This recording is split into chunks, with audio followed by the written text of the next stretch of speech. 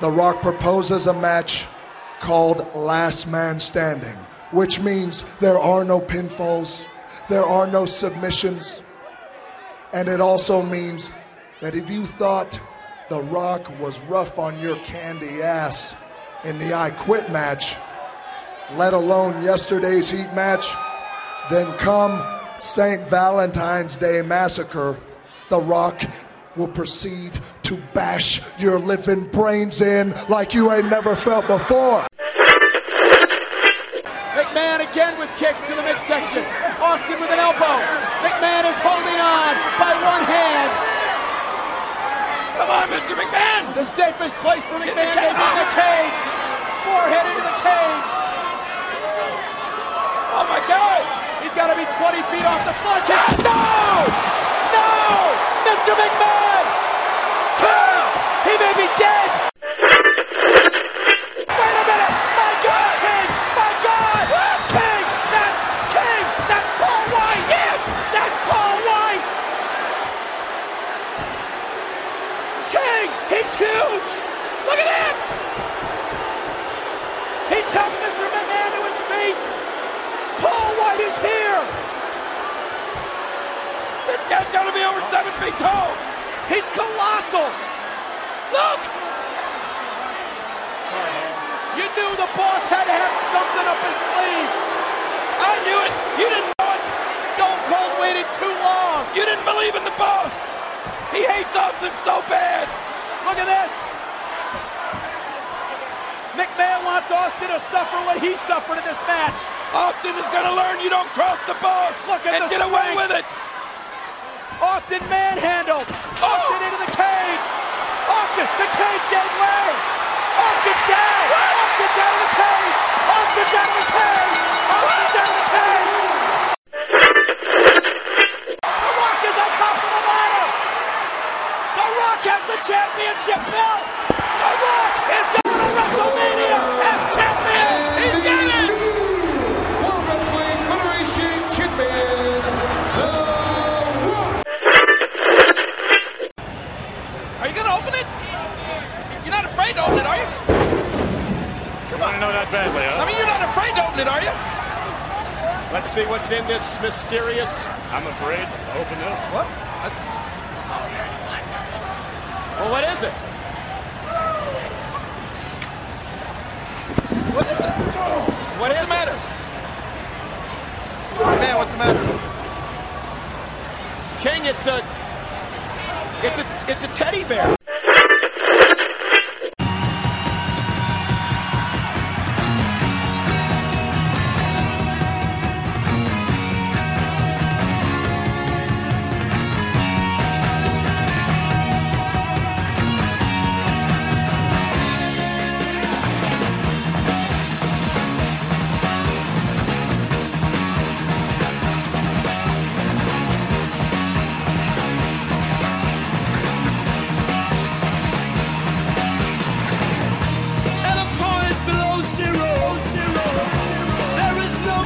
Left to go. 600 unknown heroes kill like sleeping buffalo through the Devil's Canyon, across a battlefield. Death has no companion. The spirit's forced.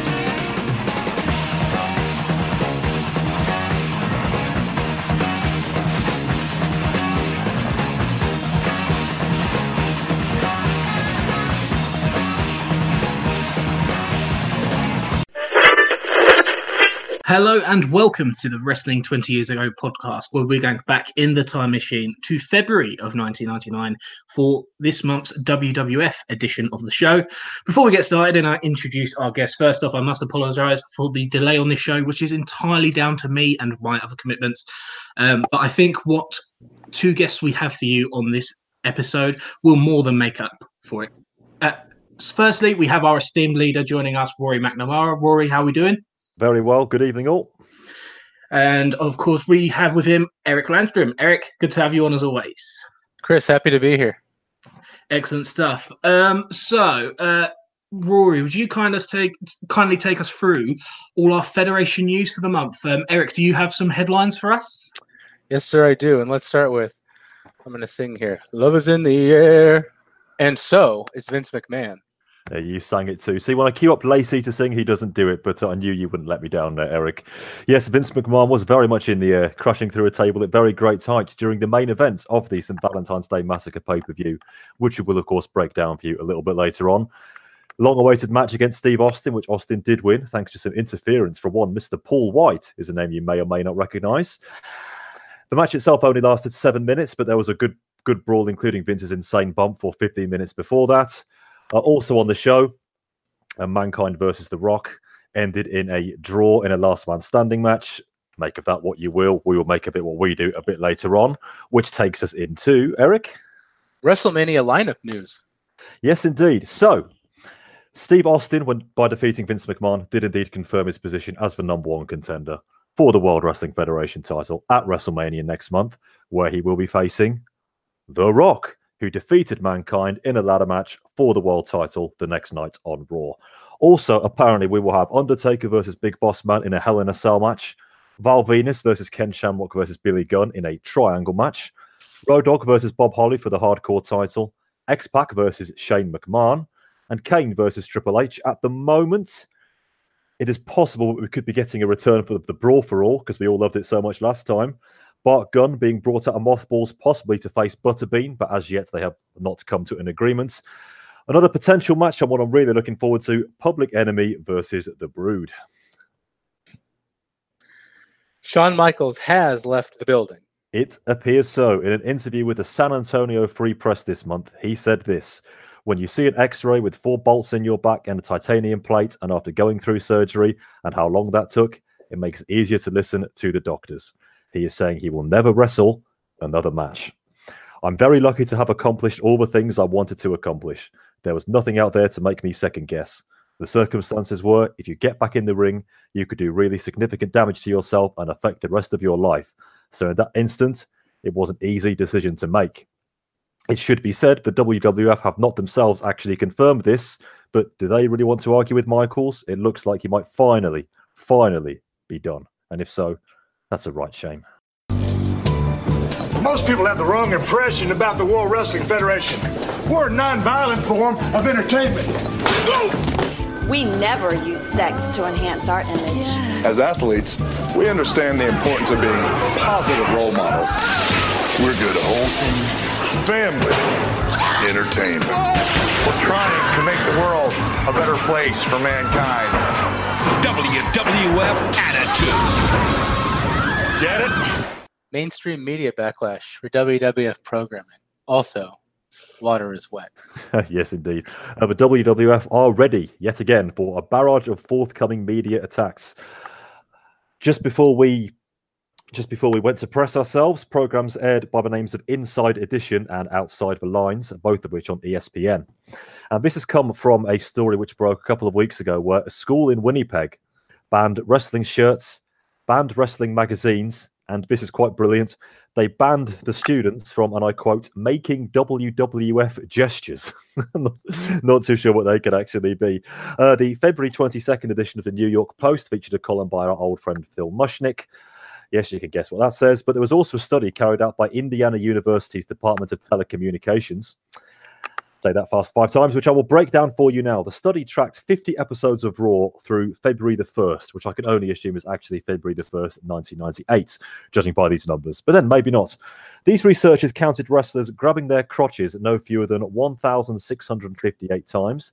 The phrase "suck it" used by wrestlers or appearing on fan signs 434 times. Wrestlers and audience members holding up their middle fingers 157 times. That does include styrofoam fingers, by the way. Simulated sexual activity 128 times. Simulated drug use 42 times. Simulated or references to urinating 21 times. And my personal favourite, 20 occasions of characters appearing as prostitutes. Again, fill in the gaps. ESPN's piece is still very much in the works. We don't have a full air date for that one yet. It was supposed to be February the 24th, but we haven't seen it. But WWF is said to be taking the media attack seriously and is concerned with possible repercussions. So indeed, what else is new? There's another stat here: 0 main events ending in a clean finish. This looks familiar. Something Sunny pun. I thought you might recognise that one, Eric. Yes, check out our ECW show if you haven't already for a bit more on that one. But an interview with our friend Tammy Lynn Sitch for the Charleston Post and Courier. I'll just quote it verbatim. There's no point breaking it down. Sable wouldn't know her ass from a hole in the ground inside the ring. And it is a pity that Vince is so infatuated, as she put it, with TNA that he would push a has-been stripper as a superior wrestler than the likes of Luna. She was then asked if she would ever come back to the WWF. As far as I'm concerned, if Vince ever asked me back, which I wouldn't accept unless he paid me an absurd amount of cash and programmed me against the so-called women's champ, I would have no choice but to shoot and put her in her place like she and the company should have done a long time ago. Believe me when I tell you, I can beat the crap out of a lot of men.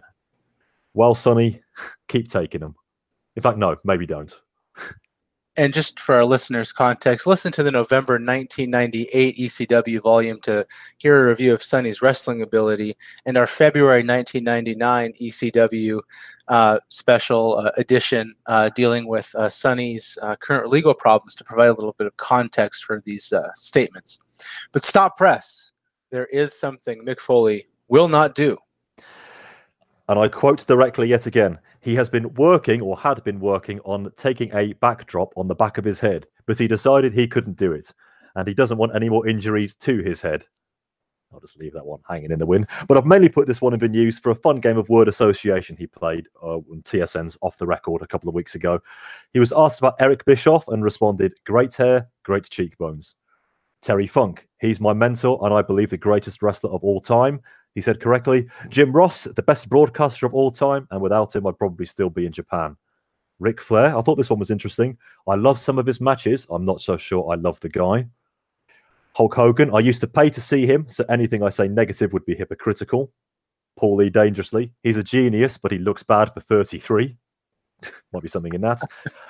I have nothing but respect for The Undertaker, one of my favourite wrestlers, and how else can we finish but with his views on Vince McMahon? I like Vince a lot. I see him out there. I saw him after the Rumble and he looked like a little kid. He did not look like a 53-year-old man. Some days he looks 20 years younger than he actually is. Thank you very much, Rory. Excellently guided through the news segment, as always. Eric, out of all those stories, we've got a lot to go through there. What would you say is sort of the biggest news for the WWF? Obviously, we've got what seems like the retirement of Michaels, but we've also, which is maybe a detriment to the top of the card, but maybe bigger fish to fry in terms of the media backlash and things like that. I don't know at this point. What could be reported, or what statistics could be cited, or what negative publicity could come out that hasn't already come out that would have any sort of substantive impact on the growth that the WWF is having? I think that the direction they've gone is kind of symbolic of them putting their middle fingers up at TV critics, media critics, parental groups.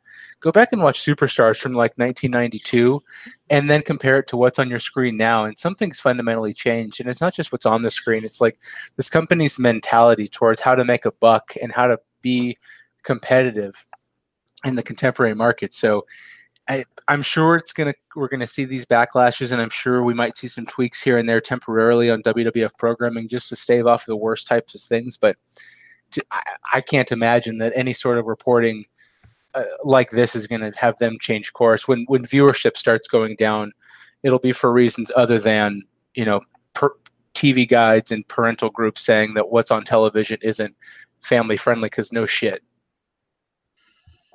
Rory, anything to add on the mainstream media coverage of the WWF or any of our other news stories? Yeah, I should just add Vince McMahon was interviewed, as he seems to be every day. Just every day as we're going ahead, and he was asked specifically about the middle finger use in particular, and he said, no, it isn't appropriate for children. And that was his answer. And there you go.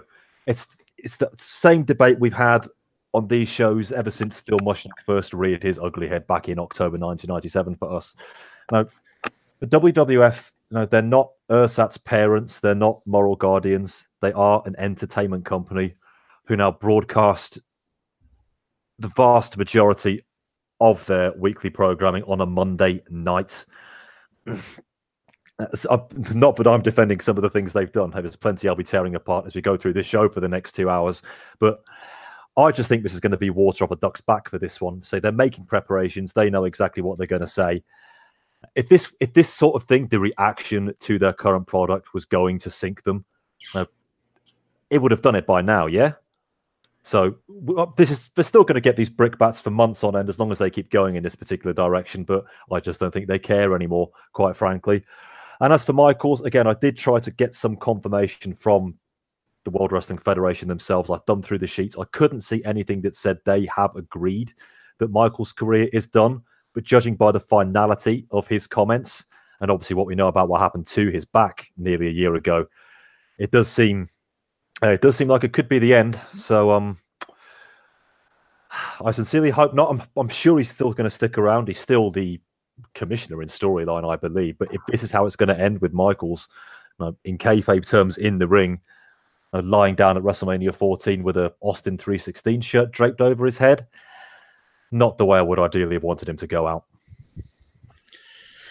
Yeah, on the media coverage, I mean, at the end of the day, it's ratings and money talks. Like, go back a couple of years to before the product was quite this non-PG. But like, I'm sure that if Vince and the people running the Fed believe that they could maintain this level of ratings and attendance and just general buzz about the product while being completely child friendly, then yeah, they'd do that. But they were in trouble a couple of years ago, and they turned to sort of this method of booking, this level of adult content and inappropriate for children, and it turned the fortunes around, and they had a fantastic year last year. They've had a good start to the year financially. They've got a lot of over-top guys compared to the not too distant past. Sorry. I don't know what the incentive is, as you say, because as you say, Eric, what more could come out press-wise that hasn't come out? Like a parental group put in some warnings out there. I mean, this is as popular as they've ever been. And until there's a financial incentive or the ratings indicate change is needed, why would they go back on it? So it's a big story, but probably one of very little consequence for the Fed as things stand. I think Vince relishes it. I mean, I think I've said on this show before, when it comes to media coverage, he is definitely from the don't read it, weigh it school. So he's going to love all this. You do dress like $1 million. You do make millions of bucks. Why, you even look pretty damn good too. But it is my humble opinion that you are, without a doubt, the biggest horse's ass. What? In sports entertainment today. He can't say that to The Rock. He just did. Now, Rock, I will admit, you have given mankind some of the damnedest matches I've ever had. So you want a rematch, Rock? All you've got to do is ask.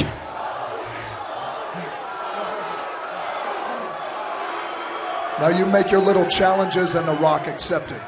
The Rock has a little challenge of his own. In about 2 short weeks, Sunday, February 14th, Valentine's Day, The Rock proposes a match called Last Man Standing, which means there are no pinfalls, there are no submissions, and it also means that if you thought The Rock was rough on your candy ass in the I Quit match, let alone yesterday's Heat match, then come St. Valentine's Day Massacre, The Rock will proceed to bash your living brains in like you ain't never felt before. Now, if you've got enough testicular fortitude, then you'll go ahead and accept The Rock's challenge. You want a last man standing match with Mankind? You have got a deal. Speaking of television and, well, Monday Night Raw, we have 2 editions of Raw to get through before we get to the pay-per-view for the month, St. Valentine's Day Massacre. First Raw of the month from the 1st of February. It sets up very nicely our WWF title match at this month's pay-per-view. On the show, Mankind came out basking in his win of the WWF title during halftime heat the night prior. He is interrupted quickly by The Rock, who doesn't like Mankind running his mouth. Rocky brags about his clothes and his money and how good he looks. And Mankind says that while The Rock does look like $1 million, he's the biggest horse's ass in sports entertainment. All The Rock has to do is ask, and Mankind says he will give him a rematch. The Rock proposes a last man standing match, which is the first in WWF history, and he promises to bash Mankind's brains in, which after the Rumble, I believe.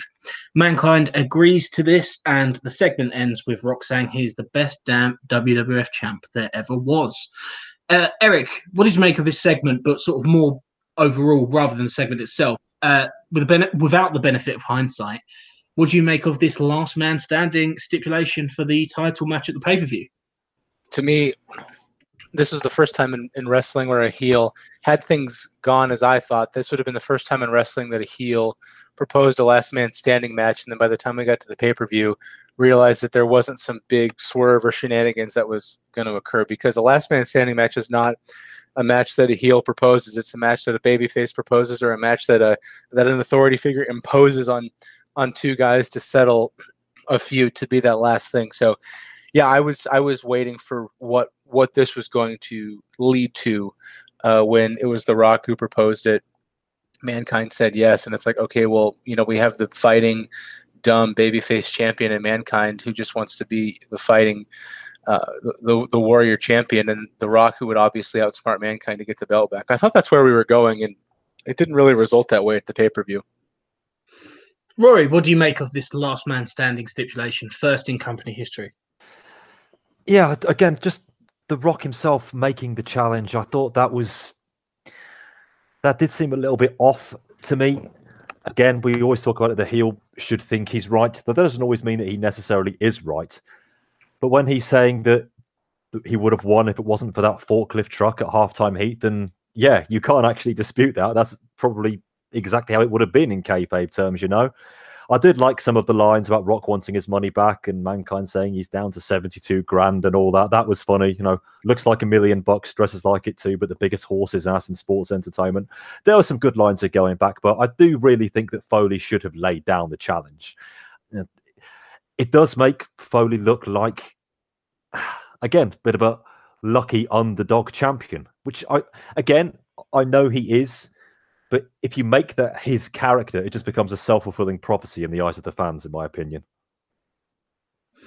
Yeah, I mean, the stipulation itself, I enjoy it. Like, this feud's been going on a good while now, and had plenty of matches with different stipulations. So last man standing has on paper at least, obviously, the pay-per-view had something else to say for itself, but on paper it seems like the stipulation that brings some sort of finality to a feud and a rivalry, but that wasn't the case.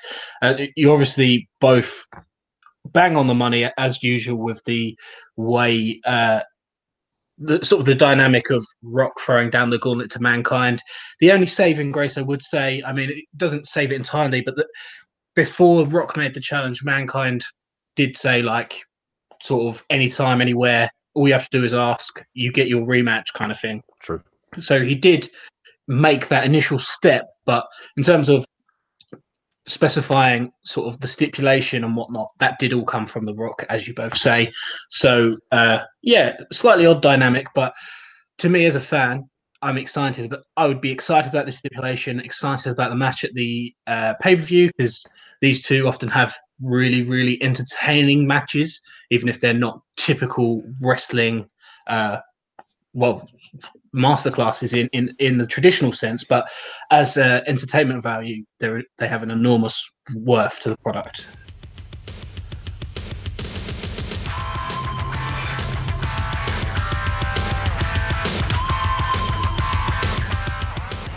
The first Raw of the month opens with footage of Mankind defeating The Rock for the WWF title during Halftime Heat, which we talked about last month.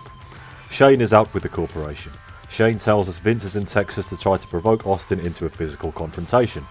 We see DX and the corporation brought backstage as a cage is lowered around Shane. X-Pac attacks him until Chyna makes the save. Vince is shown in a bar in Texas with the Stooges, decked out in typical rancher attire. Vince offends the barmaid and she forces them to leave by brandishing a weapon. In our opening match, Val Venus defeated Billy Gunn via DQ when Ken Shamrock interfered. Venus mistakenly thinks Billy hit him with a chair, so lays Gunn out with a chair and leaves. Mankind is backstage and he purchases Max Mini, which I thought was prohibited by the 13th Amendment. Rock calls Vince to complain Mankind stole his bounty. He tells Vince he is going to take matters into his own hands. The Big Boss Man defeated D'Lo Brown with the Boss Man Slam. Boss Man continues the beating with a nightstick after the match until Mark Henry makes the save. The Blue Meanie comes out but is attacked by Goldust, while in Texas Vince tells the Stooges he has found Austin. Droz defeats Kurgan with a flying shoulder block in less than 2 minutes. The Brood defeat Mideon, Viscera and The Undertaker by DQ when Farouk and Bradshaw interfere. Undertaker, who was watched on by the entrance for the whole match, watches the Ministry attack Gangrel after the match. Vince and the Stooges walk up to a bald man in an Austin shirt and Vince tries to provoke him. It is of course not Austin, but the man in question does have a shotgun. In a hardcore tag team match, the Acolytes defeat Road Dogg and Al Snow after Bradshaw pinned the Road Dogg following a powerbomb through a table. 3 Druids came to the ring to beat down Road Dogg after the match, and they are masked to reveal themselves as the Brood. Vince and the Stooges finally find Austin. Despite attempted provocation, Austin keeps his cool and says he will wait for St. Valentine's Day Massacre. In our main event, Triple H defeated Kane in a steel cage match that went over 12 minutes. X-Pac prevented Kane from escaping during the match, and Chyna tried to do the same to Hunter. Chyna says DX can gloat now as they won't be at the pay-per-view.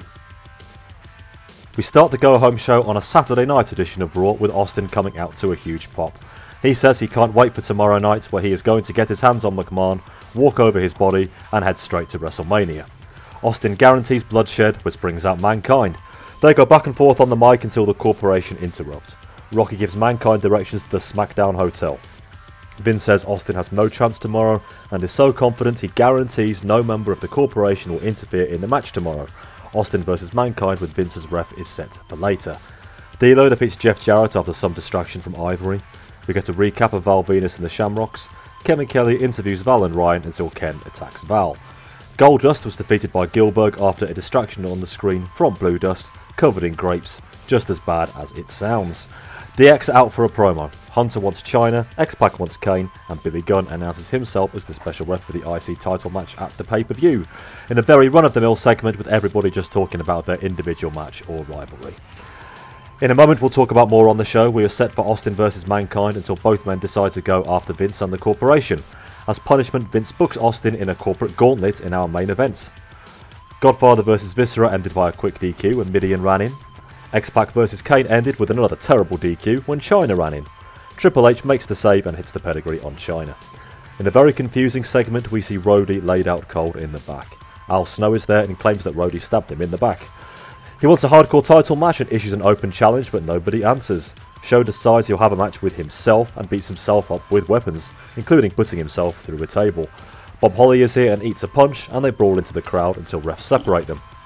The Rock defeats Steve Blackman in a total squash after a rock bottom and corporate elbow. And in our main event we had the corporate gauntlet, which you will hear us talk about shortly. Vince McMahon pinned Stone Cold Steve Austin at the end after multiple members of the corporation had been DQ'd. Before we get to the pay-per-view, one more episode of Raw. This a Saturday night Raw, as the show had been moved to the Saturday, so we had 3 consecutive nights of WWF action this week, with the Saturday, the pay-per-view on the Sunday, and then of course Monday Night Raw. The show opened with Vince coming out and guaranteeing that he would shed Vince's blood on Sunday. Mankind came out and says that after he retains the title tomorrow, he will be facing Austin at Mania. The corporation interrupts and Vince says that he was so confident that he will beat Austin at the pay-per-view, he bans any member of the corporation from interfering in the match, which is quite the promise. Vince also makes himself a special guest referee for the Mankind-Austin match that we have scheduled later tonight. When we get to that match, the supposed Mankind-Austin match, Vince encourages both men to fight dirty before we get going. He wants low blows, he wants eye gouging and as he puts it, a creative use of furniture. Mankind and Austin know what's up here, and Mankind goes after Vince with Socko. Austin and Mankind team up and clean house of the corporation, and as a revenge, Vince announces that in the main event tonight, Austin will be running a corporate gauntlet. So we get to our main event, which is Austin facing the corporate gauntlet, as I said. First off, he gets Ken Shamrock. After about 90 seconds, Shamrock eats a stunner, and Test runs in to break up the pin, getting Ken DQ'd. This happens again to Test, this time Kane running in for the DQ. You can see a pattern emerging here. Kane gets stunned, and this time it's Chyna who runs in for the DQ before she meets the same fate, and Bossman gets involved. So we have Austin versus Bossman. Austin hooks a sleeper, but Bossman levels him out with the nightstick for the DQ. Vince McMahon then inserts himself into the bout with Austin completely laid out, and he picks up the victory to an absolute ton of heat. Rory, what did you make of this go-home angle for the pay-per-view and Vince McMahon defeating Stone Cold Steve Austin? You see, this is how you do it. This is as if this feud needed any more heat built into it. I really don't think it did, but hey, if you're going to give it to us, just fucking do it. And this is how you go home to a pay-per-view. You stack the odds against the baby. I don't care what type of babyface he is. Austin is still number one good guy in the promotion. You stack the deck against him, and Vince McMahon, let's face it, has the power to do it. So he has him facing the entire corporation. And again, they don't care about getting any form of pinfall victory, submission victory on Austin. Not at all. Their job is very simple: to rough him up, soften him up, to make it easier for Vince the next day on the pay-per-view. And that is what happened. I can just see it now. Just Vince just coming into the match right at the very last second. The corporation have done their business on him. Gets the 3 count, nuclear heat, gets in Austin's face, and you can just see the anger seething from him. He's almost literally frothing at the mouth. This is how you lead into pay-per-view. You can't, even with a feud like this, the greatest feud we've seen, very possibly the greatest feud we've seen in the course of this project. They're still not taking liberties. They're still not resting on their laurels. They're still trying to push it. And I think this was a great way of doing it. You can look at the old booking 101 thing and say, if Vince gets the win, it's ridiculous. It sounds, as Vince gets the win here, that means he's losing at the pay-per-view. Okay, that might be how it turned out. But at the time, I really wasn't worried about that. I thought this was just heat building at its very, very best between the two greatest guys in entertainment right now, in my opinion. Eric, over to you. What did you make of this angle? I echo everything Rory just said, but I don't think they went far enough necessarily. I would have, because it's so obvious that Austin's going to win, but you have to plant that seed of doubt, and you can't do that without a huge swerve unless you just leave the babyface so bloodied, so brutal, maybe an ambulance spot, maybe a stretcher spot, maybe, whatever they did, I would have ramped it up to the next or even 2 more levels and left it like, God, I don't even know if Austin's going to be able to make it to the show tomorrow. And then he staggers in and he's not well. And then, that just gives Austin another mountain to climb. So I thought this was executed well. I think it was a little bit safe. I would have left Austin just NWA 1984 levels of beat up, bloodied, and massacred in order to plant that seed that, man, maybe he's not going to be able to do this tomorrow and Vince is going to screw him again. Yeah, I completely agree with you, Eric. And I thought the reason I went out of my way to mention what Vince said at the top of the show, that he banned the rest of the corporation from interfering in his match at the pay-per-view. I thought that sort of stipulation being added at the top of this episode of Raw sort of undercut the effectiveness of this angle, because Vince was able to steal a pin over Austin, but it was after 5 different members of the corporation had their hands on him. Like, that's not, for me, that's not a particularly strong way of building heat for a match where Vince has already specified none of these guys will interfere.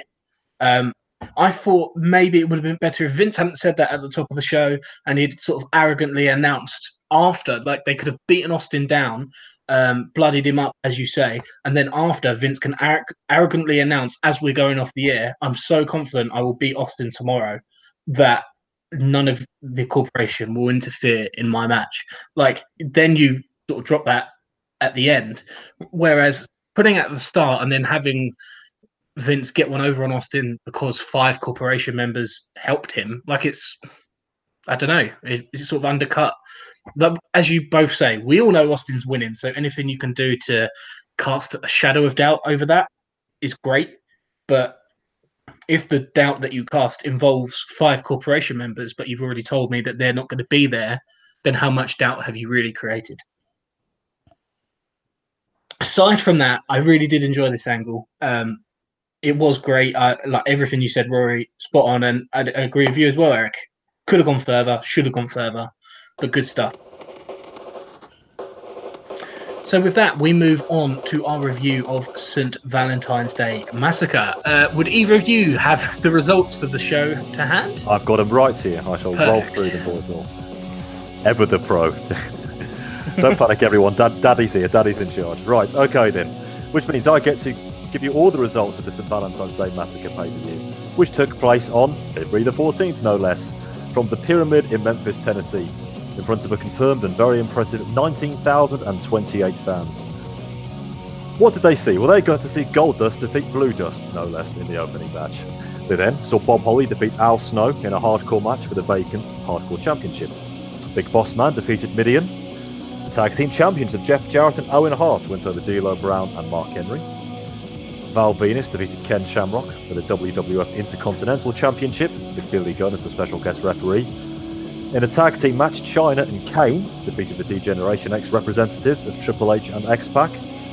As mentioned earlier, Mankind versus The Rock in a last man standing match for the world title ended in a draw. And Stone Cold Steve Austin did indeed defeat Mr. McMahon in a steel cage match, and how, to determine the number 1 contender to the WWF Championship at WrestleMania 15 next month. Thank you very much, Rory. Eric, I'll come to you first. What did you think of this show? I found the show perplexing. There was almost zero wrestling on it, and yet the storyline advancements and most of the booking decisions were the end results were fine, but the first hour and a half was nearly unwatchable in my opinion, and the second hour and a half left a lot of questionable finishes on the table for what were otherwise 2 or 3 serviceable to above average matches. Rory, what did you make of the show? Yeah, this felt like a WCW show in reverse, really. I talk so often when I'm on World Championship Wrestling duties that I say the first hour and a half where the workers get to do their stuff is normally pretty good, and then it all dives off a cliff. Here we sort of ascended the cliff after a very weak 1.5 hours. With very few exceptions. But I do think that the big 2 matches, they did what they wanted to. We can debate, and I'm sure we will, about whether what they actually wanted to was the correct outcome, but I do think they got there. But again, it was a long 2 hours and 45 minutes, and wrestling fans need not apply. Yeah, I mean, the first hour and a half of the show is all-time levels of bad. The second sort of hour and a half of this show is pretty good. Nothing special, but pretty good. And overall, that doesn't make for a great pay-per-view, but it doesn't make for an awful one either. So it's somewhere between the two.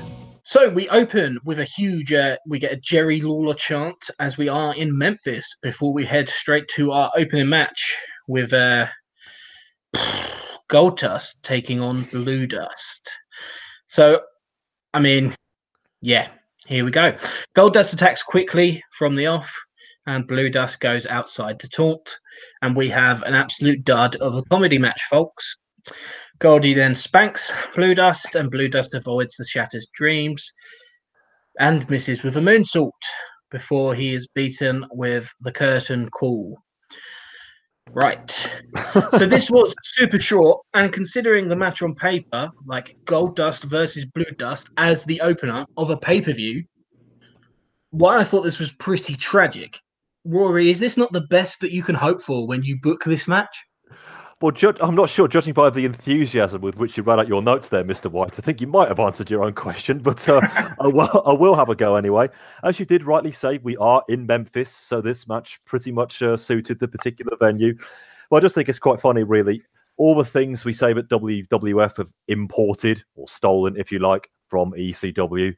They then actually pinched the angle they did do with Blue Meanie in ECW in June 1996, where he did himself up as Goldust.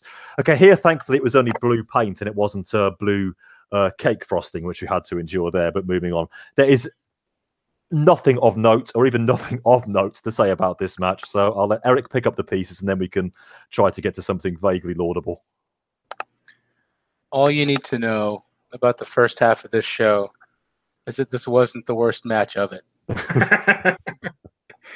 But I mean, this is what I mean. This was terrible, but like, I can't imagine a circumstance in which you give me Goldust versus Blue Dust on a pay-per-view opener and I'm happier with what I get than this. Like, it was terrible, but like, how could it have been better with these guys? Like, I don't want it to go any longer than 3 minutes. I don't want them to do some spots. I don't want any of it. So short, bitter, and we move on. Next up, we have a match for the WWF Hardcore Championship as Bob Holly takes on Al Snow. Cole tells... Oh my God, Michael Cole. Cole gets things started by telling us that this match will go a long way towards erasing the memory of Sparky Plug, but it's probably not as effective now you've just fucking reminded everyone of it, Michael. They brawl for way less than a minute in the ring before heading backstage and trading strikes with random weapons, including, but not limited to, a payphone. They brawl outside of the building and into the great outdoors, all the way down to a riverbank. Al introduces Holly to his girlfriend, Barbie Wire. Yeah, Rory, if you wouldn't mind cueing some tumbleweeds. The tumbleweed thing is going to be played back in, don't worry. Right about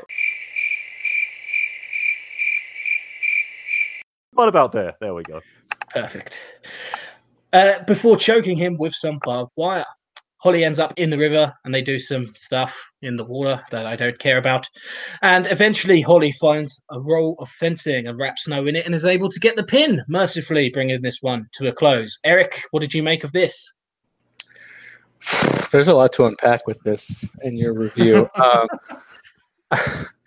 Should we save the Michael Cole conversation for now or for later? You're cool. Okay. Unlistenable. I have never experienced unlistenability with wrestling commentary. And that's because everything comes out with the same exact cadence. All caps, smushed together, one sentence that he spits out, long pause, and repeat. I felt like I was being yelled at through my television screen for 3 hours. I can deal with bad commentary. I can deal with Joey Styles' offensive commentary. I can deal with Jim Ross's self-indulgent whatever, where that goes sometimes. I can deal with Bob Caudle sleeping through old Starcades. I can deal with Mark Lowe rants from World Class, for Christ's sake. But Michael Cole is the line for me. It's unfucking listenable. And if he's calling WrestleMania, God help us all. To this match, this is the longest 10-minute match that I have ever watched. It just kept going and nothing happened. And then they got to the river, and the river should be the finish, but no. They wrestled in the river, around the river, by the river for 3 or 4 minutes before the finish was somebody being rolled up into fencing. Bob Holly's a perfectly good wrestler. We know that Al Snow is probably an above average wrestler. And this match contains such little wrestling in it that it's offensive to see both of these guys submit themselves to this. I hate the WWF style of hardcore wrestling, and I hope it goes away tomorrow if we're going to get 10 minutes of this trash on our screens every month. Okay, I'm done. Rory, follow that. Now, there's a challenge, but I'll do my best. Yeah, the whole hardcore championship thing itself, I'm still not sure how seriously they're taking it, how seriously they should take it, because don't forget, the whole reason it was created 4 months ago was a character device for mankind, really. You know, Vince McMahon, his dad, giving him a present, which we all know was just a glued together broken old belt, which doesn't mean anything.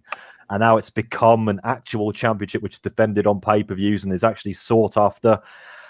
I don't necessarily mind that, but I do think the WWF, or God help us, Cole on commentary, need to say why people would actually want this useless piece of tin, especially if they've got to, in kayfabe at least, really hurt themselves for the privilege.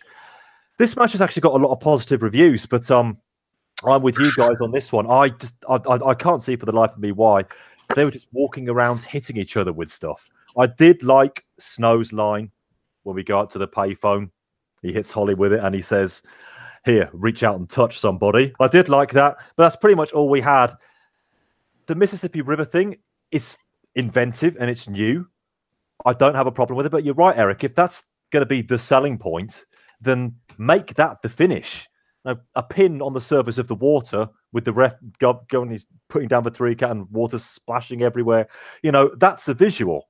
Holly then dragging Snow out, loosely wrapping him in some sort of chicken wire with his shoulders nowhere near the floor, and that being the 3. That is not a visual I want in my mind. So it's something for Holly to do, but is it really that much better than Sparky Plug? I don't know. And just one more on Cole. I've got another one for Cole in the next match, but one I could pick up 1,000, but I've just got one for you. An exact quote. He says here, "It's 30 degrees out there, and Bob Holly's going out without a shirt." Yeah, thanks, Mom. Oh God, and Christ forbid we try to make this match better, but if you're going to have a match that's 10 minutes long that just drags on throughout the building and ends up in the Mississippi River, which, based on where I could tell in proximity to the building, was quite far, why not do a gimmick like they did at Canadian Stampede with Hunter and Foley, where this match just kind of keeps going and they go to the next match and then they're still fighting? That would have been freaking hilarious. That's good. And then maybe you finish it before the big 3 or 4 matches start to kind of give some levity or whatever. But to have this just go straight through, they basically were just walking as quickly as possible to get to the river. And then I would have maybe done this a little bit differently, structured a little bit differently. If you wanted to have the slow plotting match, I would have broken it up in 3 or 4 minute increments over the show. Yeah, it's definitely a improvement. I don't know what more I could possibly say about this match. It was just not good TV, and we had to pay for the privilege to watch this, and we're 2 for 2 on absolutely fucking horrible matches on the start of this pay-per-view. So moving on, hopefully we can turn the tide around with the Big Boss Man. Okay, take it on. Midian. Yeah, hopefully we can turn it around. I wouldn't die on that particular hill if I were you, Mr. White. Rory, if you could just cue the tumbleweed back up straight again, put it in there. So this match on paper, all the makings of a 5-star classic, I'm sure. And to be honest, dear listener, I'm going to spare you the full details because, truthfully, I respect you too much to subject you to it. And I respect Eric and Rory and their contributions to this show and this project far too much to make them listen to a full review of Big Boss Man versus Midian, having had to watch the match with their own eyes and take time out of busy lives to watch this match for you. They do not need a full 5-minute recap of this match. What I will say is that I can sum up the early stages of this match by that after a period of complete silence through 19,000 fans in attendance, we did get a huge boring chant.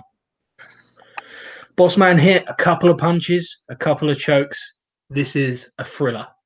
And after what seemed like an eternity, Bossman did pick up the win with the Bossman Slam. After the match, the Ministry jumped Bossman and The Undertaker watched, and the corporation helped Bossman to the back. That's all you're getting. Rory, did you enjoy it more than me? If that's possible.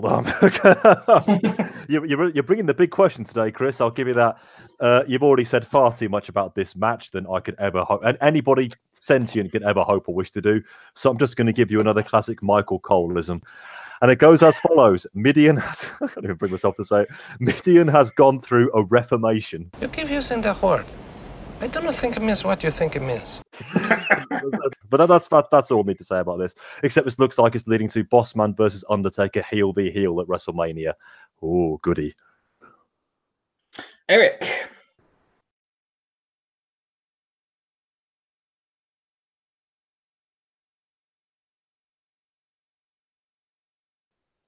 Fair enough. Moving on, we have our WWF Tag Team Championship match with Jeff Jarrett and Owen Hart, with Deborah taking on the team of Mark Henry and D'Lo Brown, who are with Ivory. So we start with a generic tag, faces in control for the first few minutes until Owen and Jarrett manage to sucker D'Lo into the corner and cut him off. The heels work him over until D'Lo is able to counter a 10 punch in the corner attempt from Owen into the sky high, which is quite a cool spot. He looks for the lowdown, but Deborah distracts him by showing some flesh. Ivory goes after her on the outside, and the ref is distracted, which allows Owen to use the guitar on Henry in the ring. Jarrett looks on the figure 4, and there are pieces of broken guitar all over the ring, pretty clearly visible. But Henry taps, the ref ignores the guitar, and the heels retain. Eric, I hope you're back on the show. What did you make of this match? No, my microphone was not muted. So this was the first match on the card where I was thinking, yeah, this could be something, because you have Owen, who's a fabulous worker, Jarrett, who knows the Memphis crowd, Memphis style. I mean, if Jarrett's going to be over and have a match where the crowd is receptive to him, it's here, or it's not anywhere else. And then we know D'Lo's on the rise, and he's very entertaining. And we've seen that at least Mark Henry can stand in the middle of the ring and have smaller guys run at him and work around him. So yeah, cool. But this match was built around Deborah and Ivory, and those were the high spots of the match. And then it finishes with that very Memphis referees going to ignore the guitar all over the ring to score the fall. And so I was disappointed that even a match on the card that I'm looking through the rest of the bill was probably our best chance at having any sort of work rate, still couldn't deliver, with 3 guys who are above average and a big guy in there to balance the thing. So this match was even disappointing, even though one of the better matches on the card, I guess. Rory, what do you make of the tag title match? I've got another commentary line for you, but it's from King this time, and he was really proud of this one. D'Lo's in the ring with Owen, and he says, D'Lo isn't wrestling with shadows. Ha, ha, and indeed, ha. I think it says a lot about where the standing of women is in the World Wrestling Federation these days. Ivory is a 10-year veteran. She worked in the original Glow, bit of a name on the indie scene. She's brought in here where her character is essentially a slot. That is the extent of her character development. A slot who may or may not get her clothes off at the end of the match. It's the millennium, everybody. It's the millennium. This match threatens to be a contender. I thought, all the combinations you would expect in here were at least decent. Any combination which didn't involve the words Mark and Henry in it. But it was all about that, Memphis-tastic finish. And I do think it makes the referees look so stupid to a point where you wonder why they would even be employed. I mean, if you turn around, you cannot see 500 bits of a guitar. You're probably even ripping your hand on them when you're trying to make the count, and you just think everything's A-okay. This guy just happens to be lying down on the ground. I don't think it makes believability any easier.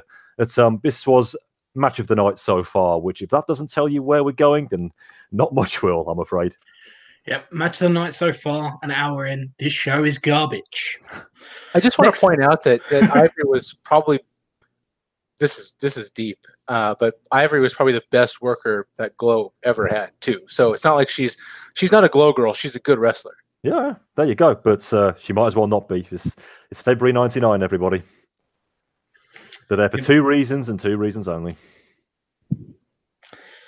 So let's see if we can turn our night around with the Intercontinental title match between Ken Shamrock and Val Venis with special guest referee Billy Gunn. Tumbleweeds again, Rory. Shamrock is aggressive. I'm just going to keep pressing it over and over now. Shamrock is aggressive from the start as they trade back and forth to get us started. Ken stops on Val and argues with Billy Gunn. The crowd is dead as Val makes a comeback, and Venis rams Shamrock into the post and goes for the camel clutch. This match is really, really going on quite a while, considering the complete lack of interesting action so far. Michael Cole is plugging upcoming shows. Shamrock hits a DDT, which Gunn counts 2 for, but stops. Shamrock is not impressed. Venis takes advantage with a suplex, and Gunn slow counts him. So we have one of these matches. Shamrock then hits a nice Hurricanrana, which gets a very slow 1. Shamrock snaps and he puts the ankle lock on, but Billy ignores the fact that Ryan is helping pull Val to the ropes. Shamrock is furious and he goes to confront his sister, so she slaps him on the outside. Billy follows and gets into it with Ken on the outside. Shamrock shoves him, so Gunn levels him and rolls him inside, where Val is able to get a small package and Billy does a quick count. And we have a new Intercontinental Champion. It's Val Venis. Rory, Val Venis, Intercontinental Champion. Yeah, I'm not going to be playing in the fireworks and streamers sound effects. I'm going to give these two some grudging credit. They were at least points of this match trying to do... what's it called again? It's a word I barely mention these days. What's it? When you're actually in wrestling. That's it. Wrestling. Yeah, bits and pieces of it anyway. But it was far too long, and the work they were trying to do was far too dull. I do think Val is one of these people. He's both enhanced by his character, but he's rather suppressed by it as well. If he wasn't the Val Venis character, he probably would only be, I don't know, something like Jim Powers level or something like that. So he's in, he's in the graces of the fans, but if you turn it round the other way, he's still, the first thing you think of is not what in-ring ability he might have, which is a bit, actually. It's, he's the porn star guy. So he's, it's a real catch-22 situation. I do feel sorry for him, but it is at the very least a bankable gimmick. And they did try in there, but I think Shamrock has settled into a bit of a holding pattern these days, taking the IC belt off him. I do not see that as an indication where they're moving him up. I think he's going to be moved down, regardless of his associations with the corporation. And did you notice, you mentioned it there in your play-by-play, Chris, when Shamrock was slapped by his sister, Ryan, he actually told her to slap him. Did you pick that one up? What are you doing? Blood sticking water! What are you doing? Bit of a drop one there from Ken. Yeah, Billy Gunn was probably the most, dare I say, entertaining part of this match, and I think he's easily the weak link in the whole DX package. So, again, that'll give you some clue of where we are here. They were game, but it wasn't one I wanted to play, really. Eric, what did you make of the IC title match? I fully disagree that Billy Gunn was the best part of this match. I think that he turned what I would imagine should have been a feud culminator. I mean, when a feud involves one guy with another guy's sister, and that sister kind of on the fence, but why do you need to insert a comedy special referee angle into that match? And I think Billy Gunn here was trying to get himself over, which good for him. That's his job. These guys aren't, paid on downsides or on guaranteed contracts like WCW. So I get it, but I think Billy ruined what should have been a feud culminating match. I think it makes Shamrock look like a total knob to lose to Venis under any circumstance. Mm-hmm. Here, I mean, this is a guy who was battling The Rock last year. The Rock's going to be in the WrestleMania main event, and Ken's going to be lucky to, be in the Intercontinental match at WrestleMania, which is exactly where he was last year when he lost to The Rock, technically. So I just don't know what this feud does for anybody if this is how they're going to blow it off, if this is the blow-off. Sounds like maybe these guys will be involved at Mania too, but why does Billy Gunn have to be here? And then secondly, I think, we've seen the Intercontinental title flourish under gimmick guys like Honky Tonk, like Warrior, things like that, but I don't know if Val doesn't have the charisma of a Honky Tonk, and he's not as over as Warrior, and he's certainly not a work rate guy like a Brett, like a Perfect, like a Shawn. So I don't know where Val necessarily fits in as a meaningful Intercontinental champion. I think he's too much of a gimmick and not a good enough worker for this to be a long-term fix. Because when I turn on Raw, I'm not waiting for Val. No, I completely agree with you, Eric, on Val as IC champion. I don't see that as a great long-term move. I don't see it as a good move heading into Mania. I don't know where this character fits at all, sort of medium to long-term. It is very much a gimmick that will run its course. There's not only so much you can do with the porn star. And I don't think what you can do with the porn star necessarily needs to have the IC title involved. The other sort of part of this match, Shamrock, for me, like I've always been a big Shamrock guy. I always hark back to his match with Shawn. December 97, was it, on pay-per-view? That was the DX pay-per-view, yeah. I thought he looked so good there, and he could have had a really, really good 98, really kicked on. Like, that was a big match for him to have, and obviously you're in there with Shawn Michaels. Like, Shawn's going to get the best out of people, and Shawn's going to have good matches. But I thought Shamrock held his own in that match, and I always go back to it. But he's never lived up to that. He's not pushed on any potential I thought he had as a worker, and sort of my hopes of him heading into 98, nothing culminated. And you only have to, Eric, as you rightfully point out, that comparison of him and The Rock, sort of the same position on the card this time last year. I mean, they couldn't be further apart now. And Shamrock will be lucky to be in a singles match at Mania, IC title or not. He's that kind of role now. I think it's just crazy. Like, I mean, I don't know where he would fit in the main event scene, but I just feel like if you're a promoter and you can get like an MMA fighter in, like, you can do stuff with that. Like, there's sort of ready-made angles and feuds and rivalries just in the fact that this guy's like legit. Like, you don't need much else. I think Shamrock's a charismatic guy. I think he's capable of a good match, a good brawl, and I think if you put him in there with good guys, you won't be disappointed with what you get. But I don't know if it's just we've just missed the boat with him. I don't know if you're ever going to get anywhere near the level of how, in my mind, things could have been with him. He is just another wrestler these days, isn't he? Yeah, he's not really given a chance to show his own skills. He's getting involved with all the stupid soap opera storylines. He's not standing out or being given a chance to stand out.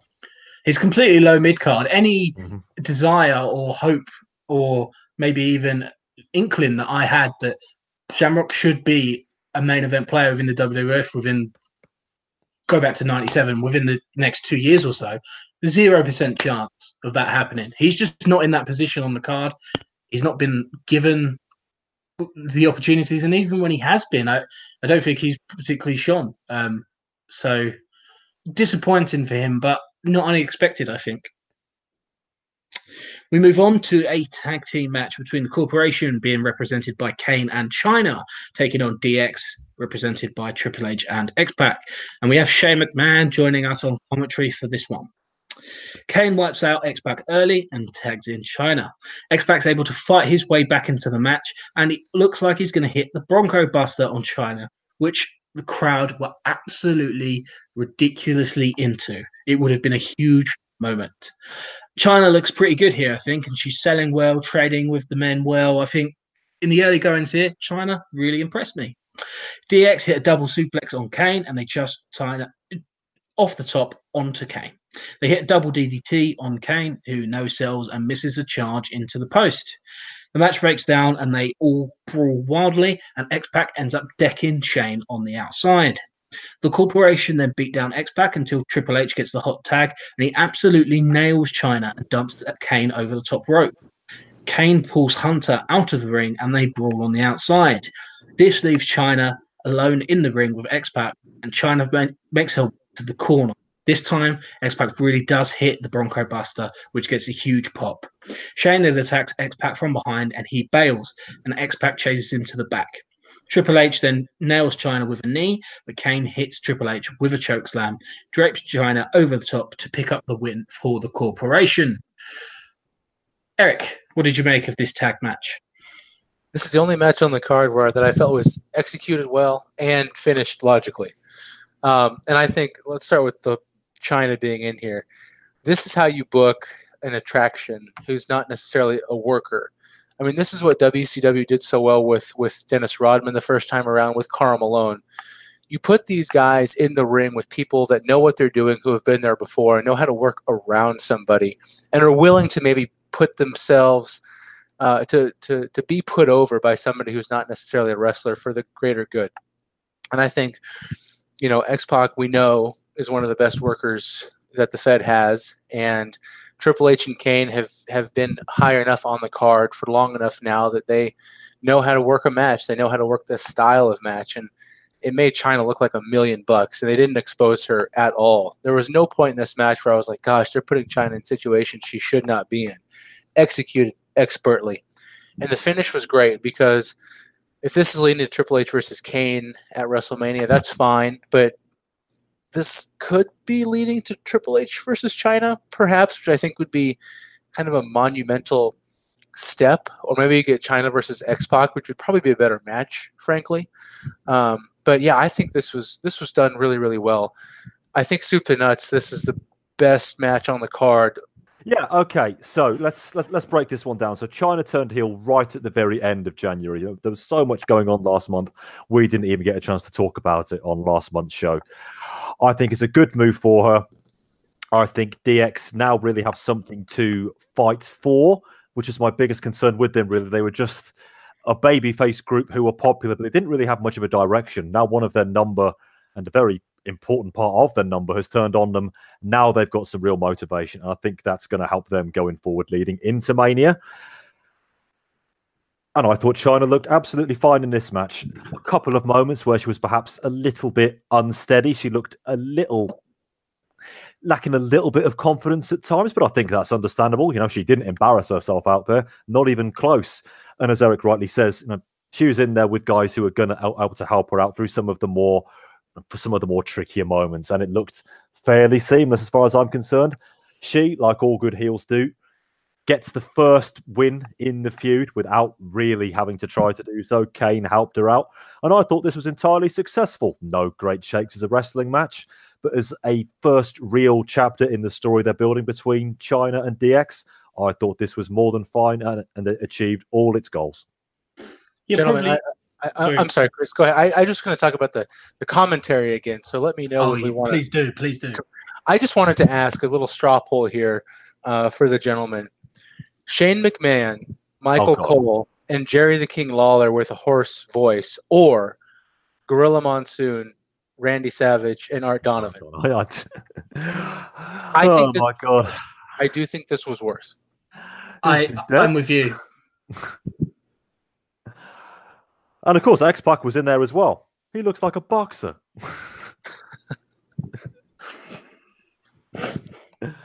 Oh God, Art Donovan. I do miss him at times like this. I really do. I can't believe that as hot as the WWF is right now, that this was the best they could do as their A commentary team. Shane did add absolutely nothing, and he took away from whatever Michael Cole and King might have been adding. This was beyond unlistenable. This is mute level status. I've been full of praise for Shane over the last 3 months, but it was all negated here by him going wham, wham, wham, wham, wham, wham. Oh, horrendous. Absolutely horrendous. And I was about to say that this is probably the only match on the card that I don't really have anything negative to say about it. And then you reminded me of the commentary. But that would be unfair maybe to judge the match by the standards of this particularly terrible commentary unit. Probably the only match on the card that generally all in terms of the match, how everyone looked and the finish exceeded all my expectations. Not to say it's anything particularly outstanding, but only real positive things for me. Probably the first match on the show, definitely, that I'd have overwhelmingly positive things to say about it. Again, nothing special, but a good, well-booked, logical match where everyone looked good. So I've used the word good a lot there, but it was all right. There we go. Moving on, hopefully, to even better things, we have a last man standing match for the WWF Championship, with Mankind defending his title against The Rock.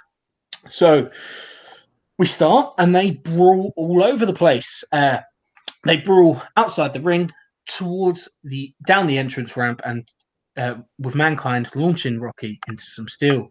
They head backstage, and The Rock DDTs Mankind through a table. Back down to the ring brawling, and Mankind misses with his own attempt at a corporate elbow, which I really enjoyed. Rock beats him down on the outside, and he does some commentating for us, so it's not all bad on the commentary team tonight. Mankind comes back and hits an elbow off the apron onto Rock, who is on a table. Mankind tosses the stairs into the ring. He charges at Rock, who then trips Foley, who then eats the steps. Rock gets a chair and goes after Mick's leg viciously, which brings back fears of a repeat of the Rumble. However, it's actually quite clever psychology, and as obviously, to avoid losing this match, you need to stand up. We get one of my favourite spots. Rock goes for a chair shot to the head, but misses, hits the rope, and the chair ricochets into his own head. Mick hits the cactus clothesline and a neck breaker on the floor, and they head the commentator's table and where Foley tries a pile driver, but the Rock counters and hits a backdrop to Mankind, who lands on the timekeeper's table. On his way down, Mick smashes the back of his head on the edge of the commentator's table in the process, which just was hideous.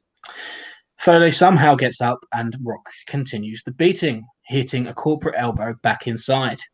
Rock grabs the mic and drops his most electrifying line. The crowd finishes for him, and the Rock is absolutely crazy over. Foley comes back with a mandible claw, and the ref gets bumped during this anything goes match. Mankind hits a DDT on a chair, which gets 9. Mr. Socko is out, but Rock counters with a rock bottom. Both guys are up, and they each get a chair, each nailing each other at the same time. Both men are down, and we get a 10 count. We have a draw. The crowd chant bullshit. Mankind is still the WWF champion, and both men are stretchered out. Rory, what did you make of this one? Okay, in the Tale of Melody in 1386, Geoffrey Chaucer first coined the phrase "familiarity breeds contempt." And if the family of Chaucer are listening to this show, which I have no doubt that they are, I hate to tell you that on this one, he was incorrect. This was I might have lost count here, but I believe this was the 6th big match these two have had against each other in the last 3 months. And for a good 15, 16 minutes of it, to my eyes at least, it was by far the best. I think they have both got the style against each other down pat, i.e. just letting it all hang out and just beating the tar out of each other. That is what Mankind, Mick Foley, does better than anybody else. And I do think that is the Rock's... it might end up becoming his default setting. And I actually think that's going to be to his benefit. He's good at this kind of style. He's in there with the best artisan. If you can be a brawling artisan, Mankind is it. And the Rock has hung with him every step of the way. And I think this is going to stand him in good stead if we do get the eventual babyface turn, which I think is all but inevitable now, possibly straight after WrestleMania. They just went for it. And they got me invested in a type of match which I do not particularly have any real interest in. I just think whatever you want to call them, last man standing, Texas death match, there's very little drama in watching somebody just lying down flat while a referee counts 10, while the other guy who's supposedly done an offensive move just stands around hoping he's going to stay down. Not my first choice of stipulation match, far from it. But I think these two did the best they very could within the limitations of the genre. There were a couple of moments where I thought it could actually end and had me pretty gripped throughout. So let's get straight to the finish now after a fine 18, 19 minutes. Credit to the guys involved. They got the timing bang on here to the nearest nanosecond. They really did hit each other at the same time. An ambitious spot that could have looked a bit hokey.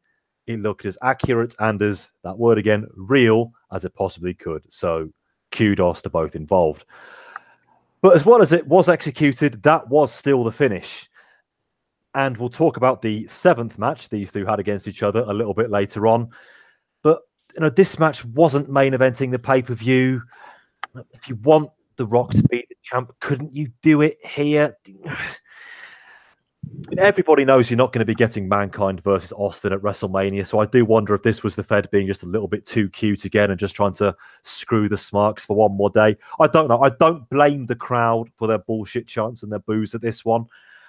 I get what, again, it's an example. I see what the Fed were trying to do, but I just don't agree with what it was that they were trying to do. But yes, an excellent brawl. Certainly the most enjoyable match these two have had against each other to my eyes. Although, of course, the Raw match at the beginning of 1999 will always hold top honors for what it involved.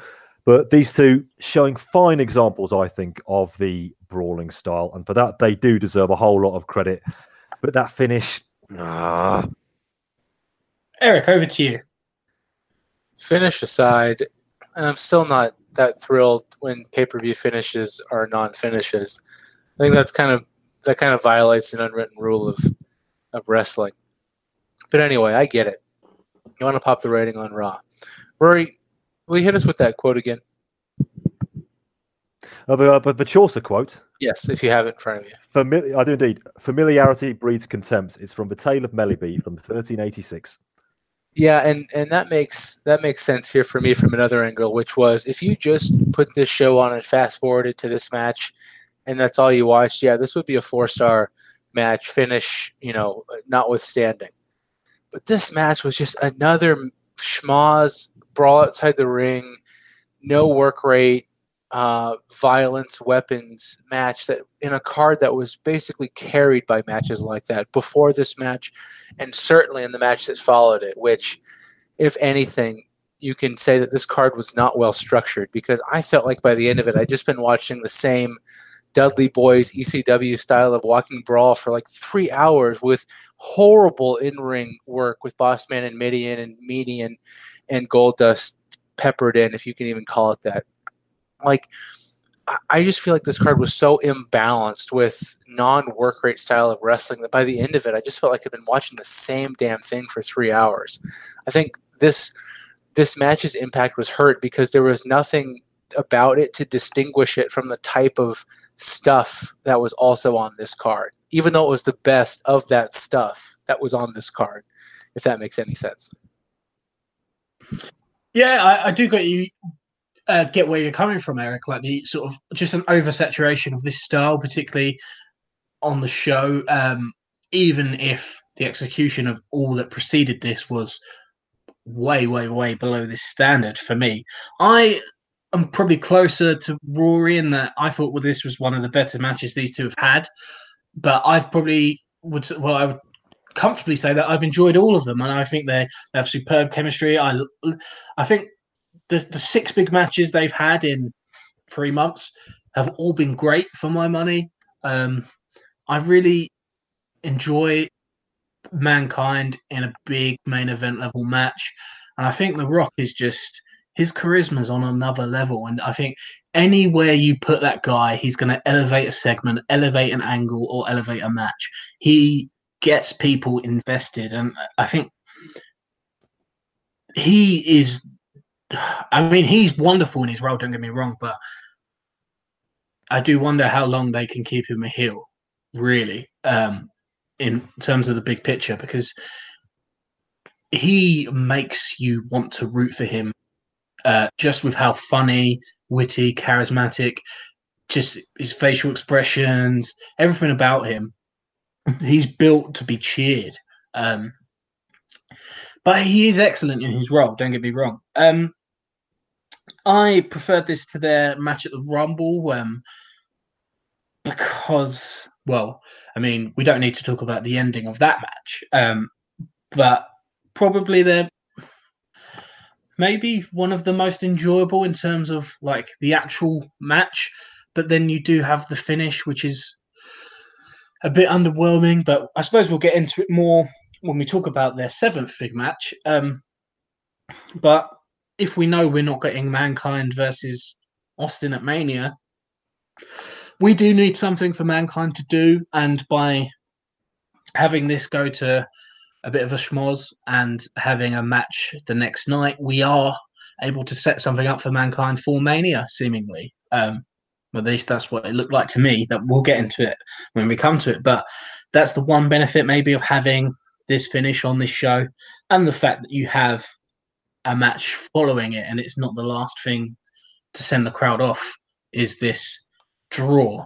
One thing that bothered me, I just thought it's inherently silly that if you've got a match where, like if you're down for a 10 count, you lose effectively. Surely in the event of both men being down, you should just, the winner's the first one who gets up. Like, wouldn't that make sense, rather than just be like, oh no, it's over. It's over. Don't count. Yeah, wait until someone gets up, then count. or I don't know. It just seemed it was like watching this match, and it's like, oh, they're both down for the count of 10. It's a draw. I'm like, well, you might as well just see who gets up first, and then they've won, haven't they? Like, it's just so stupid. Which was the Starrcade Night of the Skywalkers? Was that 86? Anyway, there was a match between, oh God, you're really testing me here, Big Bubba and I want to say Jimmy Valiant. And the match ended when both guys were, I think the match ended when both guys were down, couldn't answer the 10 count.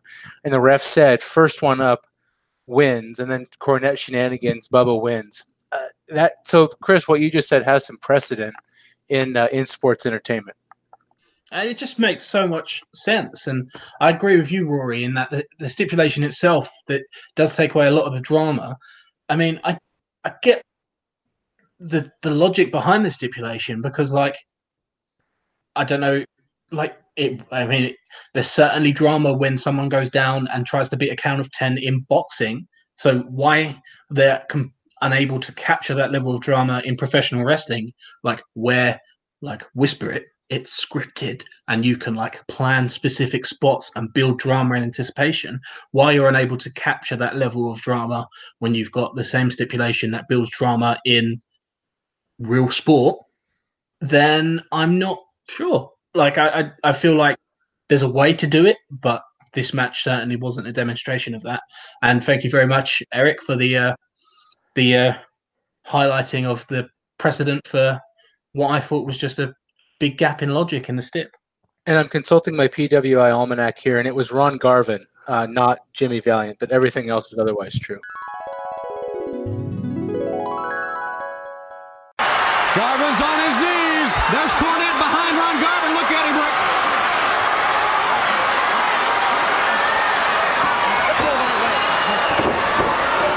Bubba's starting to stare, grabbing Tommy Young.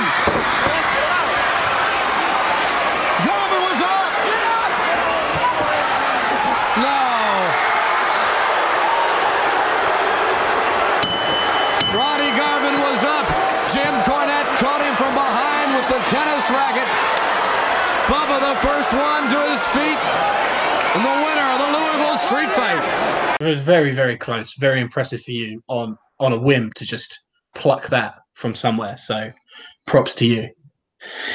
With that, it's time for the main event of St. Valentine's Day Massacre. And we have Stone Cold Steve Austin taking on Vince McMahon in a steel cage match. Austin is out, and the pop for him is just absurd. Vince stalls initially, which just excites this rabid crowd even more. McMahon runs away, and Austin gives chase. Austin eventually feigns a knee injury, which goads Vince in, and the beating begins. Austin beats Vince down all the way through the crowd. They fight up all around the crowd, around ringside. Austin is beating the piss out of Vince.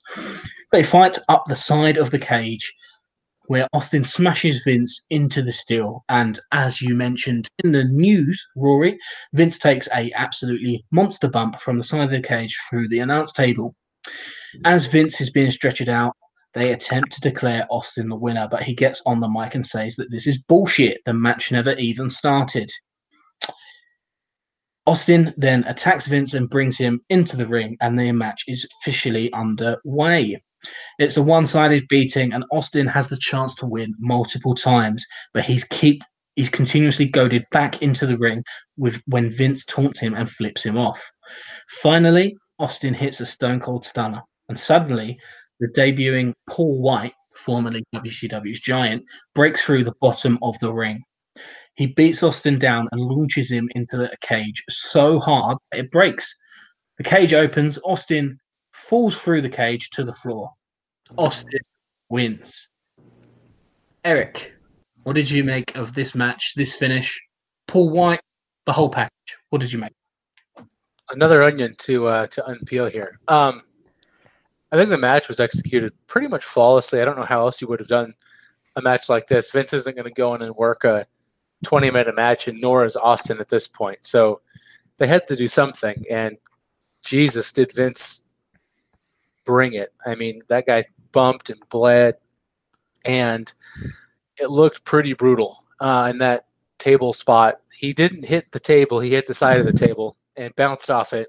And then the table broke and Vince hit the concrete. So about as bad as one could take that bump did Vince take it.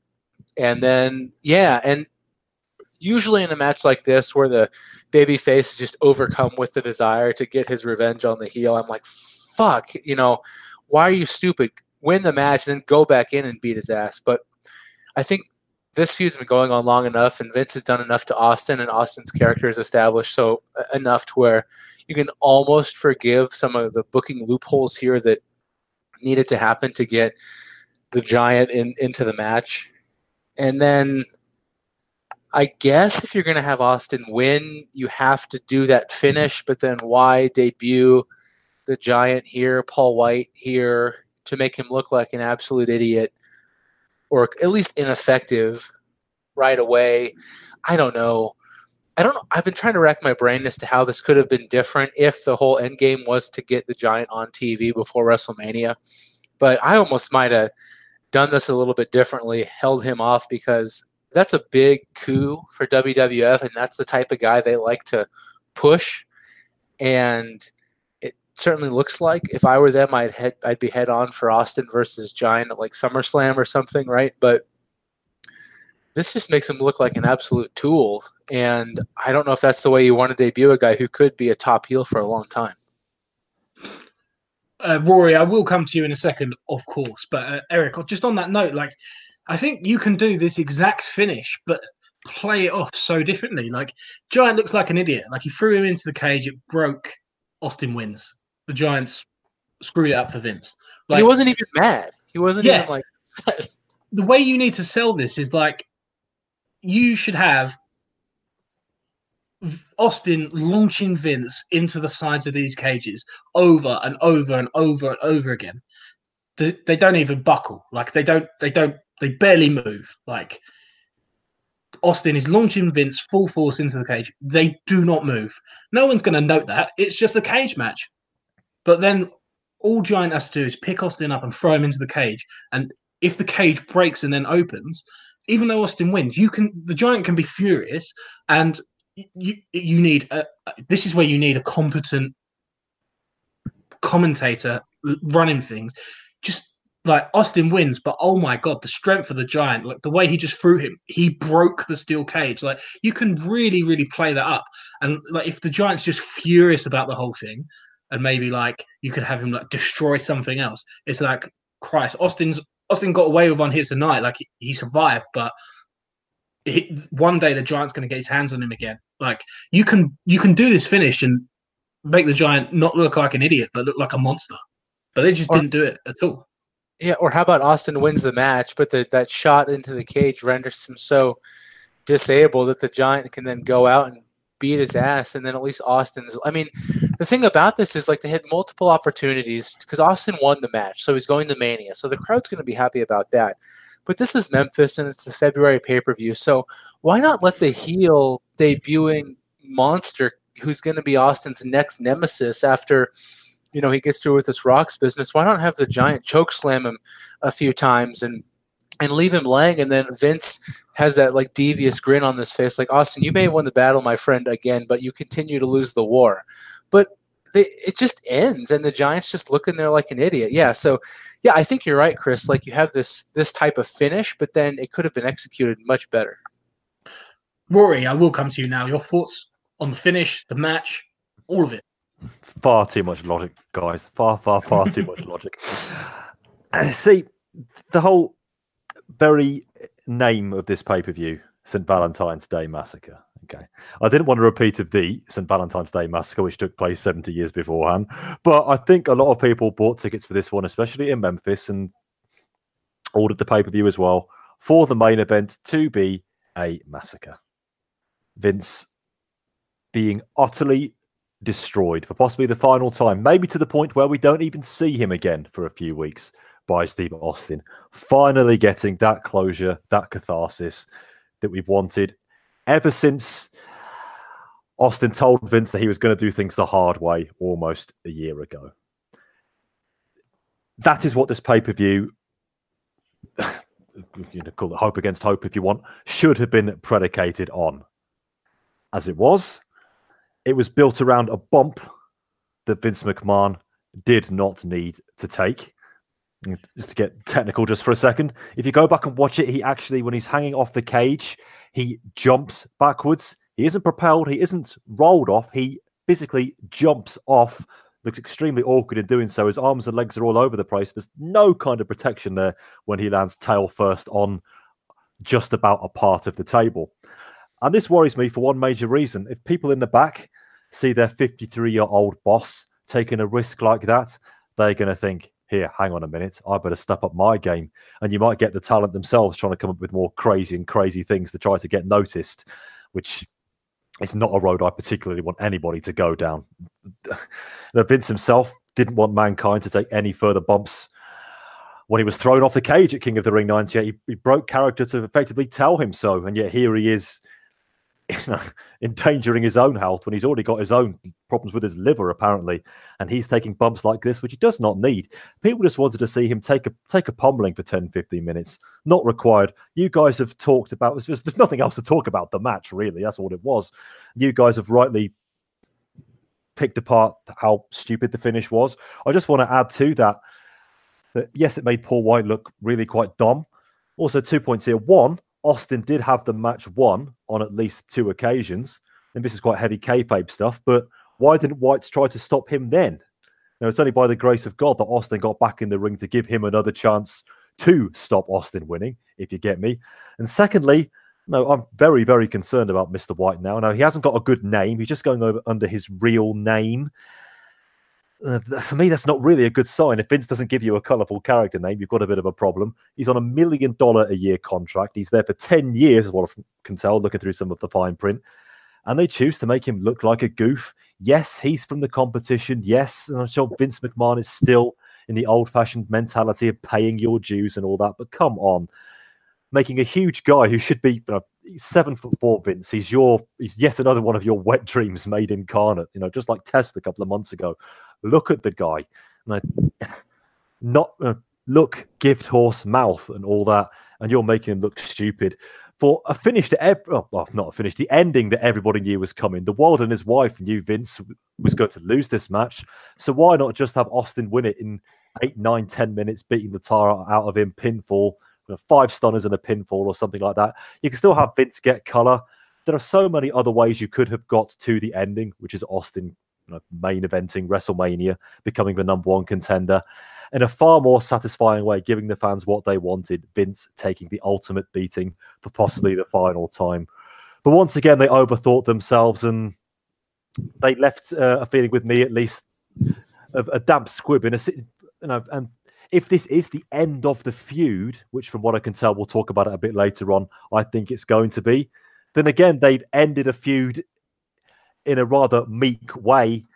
Other companies have done this, naming no names, where it was right there on their lap and they just chose to look elsewhere. It's a worrying trend in pro wrestling at the moment.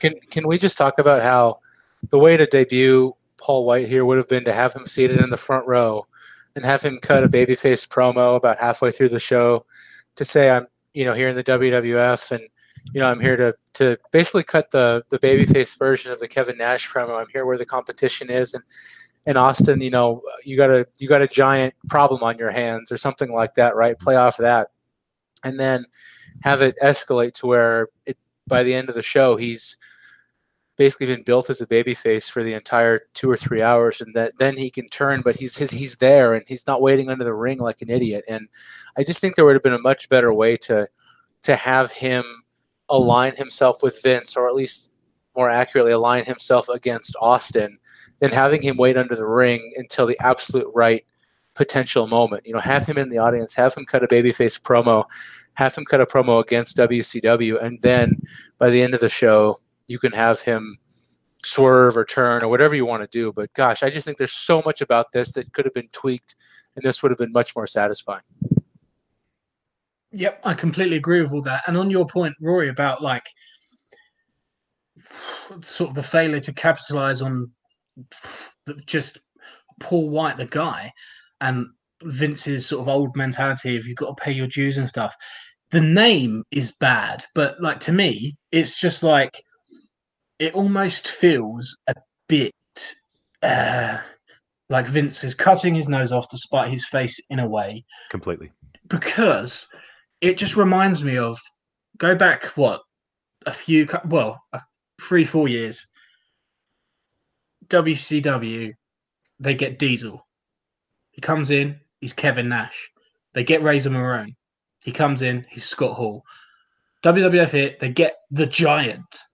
Who comes in, he's Paul White. Like, it just feels like Vince has sort of taken a move out of the WCW playbook, but it doesn't really work for how he wants to book. Like, that's not necessarily Vince. Like, he maybe would rather give this guy a gimmick name. Like, he'd be more comfortable with that. And that name and the fact that he is Paul White, that to me symbolizes Vince sort of just, well, I'm doing to you what you did to me, like taking one of your guys and he's here and now he's got rid of that silly name, the Giant, and now he's Paul White. Like, but that's not to the benefit of Vince, the Fed, or Paul White.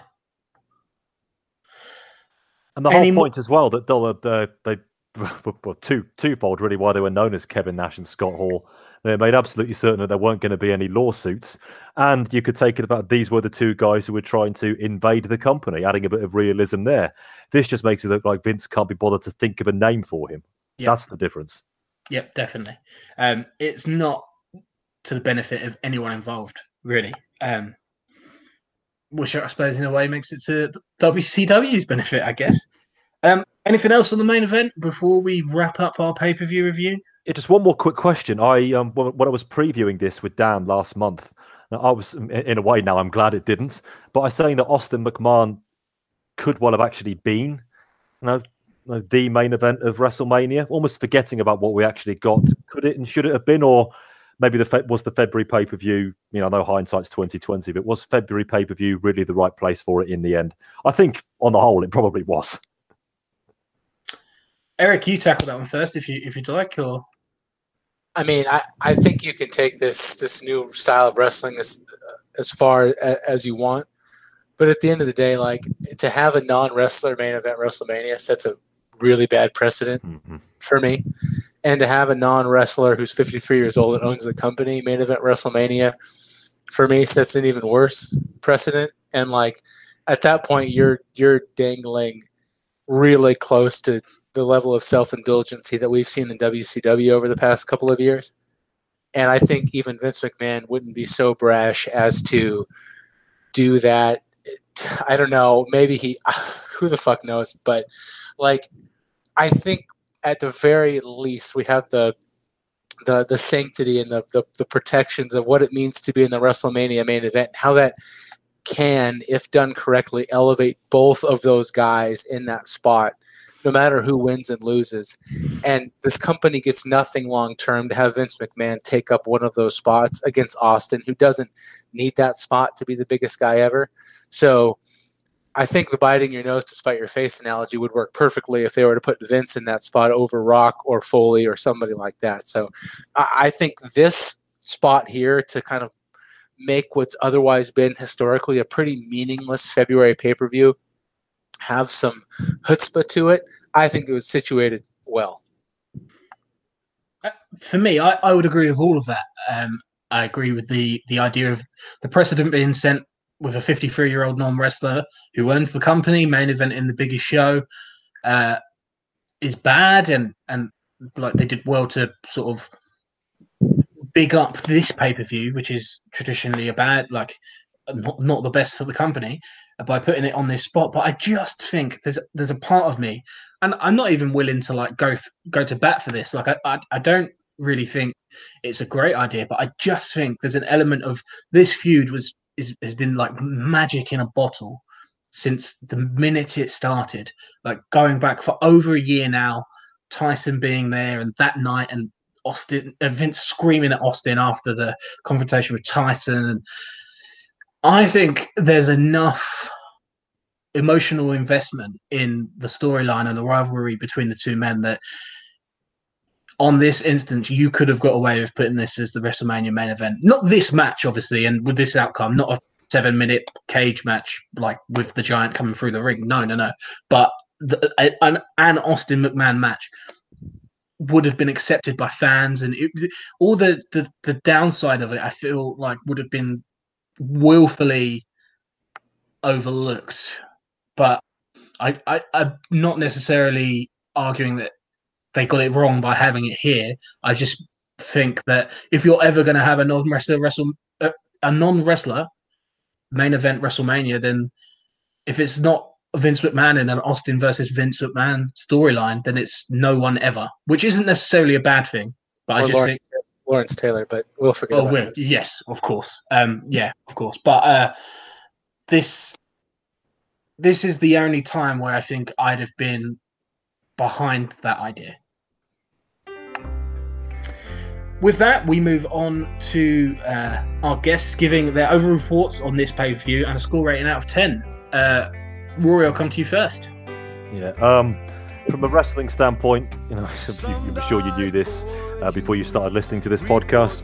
I'm sure you knew it before you started watching the pay-per-view. Very slim pickings indeed here.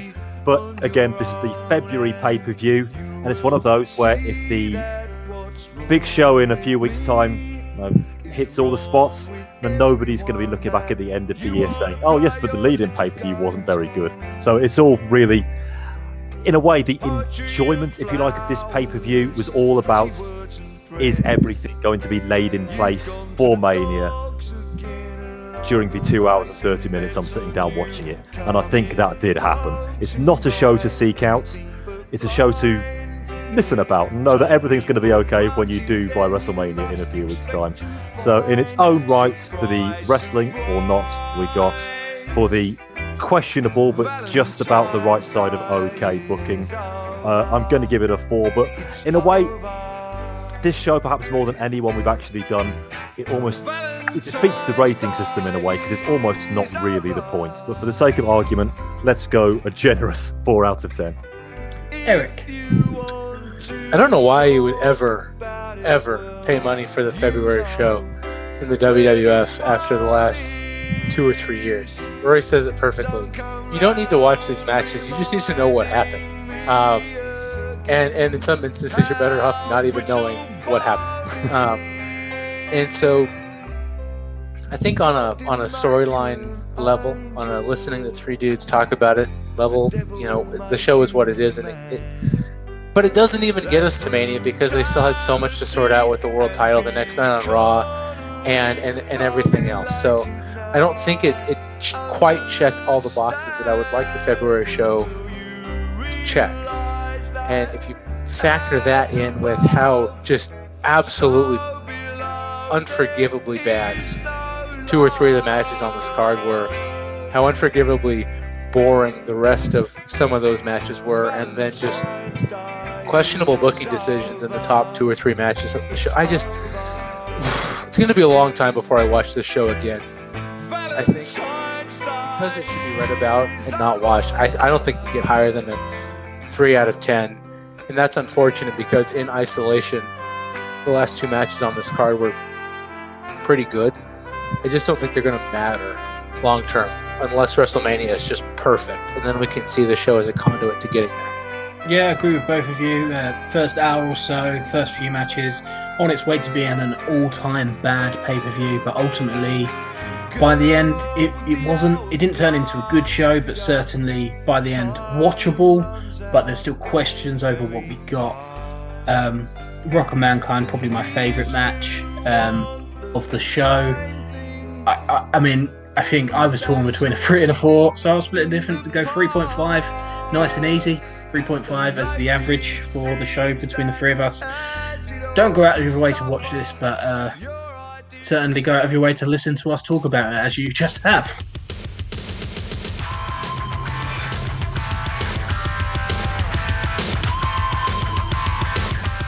Raw opened with Shawn Michaels coming out, introducing us to the 2 men main eventing WrestleMania, Austin and Mankind.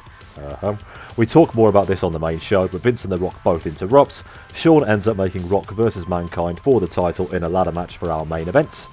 Jeff Jarrett versus D'Lo Brown is tossed out when Deborah and Ivory end up in a catfight. Deborah breaks a guitar across Ivory's back. Triple H is out. He says he wants a rematch with China and the big red retard. Shane, Kane and China come out and say there will be no rematch. X-Pac makes a challenge to Shane and we are set for a tag match later. Val Venis retains his newly won IC title over Billy Gunn in a short match. Undertaker is out to talk about how everybody will fall before the Ministry. Bossman eventually comes out and challenges Taker. Shane McMahon and Kane defeat Triple H and X-Pac in a tag team match for the coveted WWF European title. Yes, that's right, a tag team match. China tosses Shane the belt, which he used to lay out X-Pac for the win. Bob Holly defeats Steve Blackman in a very short match to retain the hardcore title when Droz attacked Blackman. Bossman, Shamrock and Test versus the Acolytes and Mideon ends when the lights cut out and we see Undertaker has Shane. Taker gives Shane a letter to give to his father. In our main event, The Rock defeated Mankind for the WWF title in a ladder match thanks to the interference of Paul White. And Austin approaches Rocky from behind as we fade. Vince is out to hype the Inferno match between The Undertaker and Kane. He introduces Paul White, who is booked as the guest referee at WrestleMania. Rock comes out and tells White to know his role. Mankind comes out and offers to referee the Mania match himself, as well as a Rock vs White match tonight. Rock accepts and offers to put his World Wrestling Federation Championship on the line. In their debut, Public Enemy defeat Gangrel and Edge when Christian interferes for the DQ. The Brood beat them down after the match. Shamrock vs Billy Gunn goes to a no contest, match breaking down into a three-way brawl between the two men and Val Venis. The Rock tells Vince that fighting Paul White will prove his greatness. Sable is interviewed by Kevin Kelly in the ring. Sable invites her stalker in the ring, who introduces herself as Tori. Sable calls her pathetic and says she needs a life. Luna Vachon is out and says that Sable's looks are the only reason she is women's champion. Luna and Tori go to leave and Sable attacks with the belt. Double J and Owen Hart defeat D'Lo Brown in a handicap match after Owen pinned D'Lo with a spinning heel kick. We are set for Rock vs Paul White with Mankind as special guest ref. Vince tries to stop it, but The Rock is having none of it. Both men turn and attack Mankind. It's a swerve. Of course it's a swerve. Steve Blackman defeats Droz clean after a kick. After the match, Droz attacks Blackman and chokes him with a kendo stick. Goldust defeats Val Venis in a non-title match after the Blue Mini interferes to hit Val with a DDT. Bob Holly defeats Bart Gunn in a hardcore championship match after a masked man threw Bart off the entrance stage and through a table. Your typical hardcore title garbage brawl here, with Gunn cracking a watermelon over Holly's head at one stage. X-Pac defeats China in 1 minute after Hunter hit China with a pedigree, meaning X-Pac will face Shane for the European title at Mania. And in our main event, and again we'll talk about this on the main show, Undertaker defeated Kane in an Inferno match, before we had some mysterious shenanigans involving Taker, Bearer, Vince, and a small teddy bear. The Rock's there, but Mr. Sacco in the front of the Rock. High drama, the championship at stake. And Paul White is here. Paul White, 7 foot 500 pounds. He's got Mankind. Choke slam off a 10-foot high ladder. That's it for Mankind. And The Rock climbing the ladder. Mankind came. Next, big boy. Next. Maybe it had. Paul White staring down Stone Cold. The Rock is on top of the ladder. The Rock has the championship belt.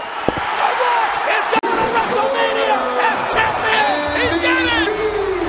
World Wrestling Federation champion, The Rock. So the following night, we had another big show, which capped off 3 straight nights of WWF for our viewing pleasure.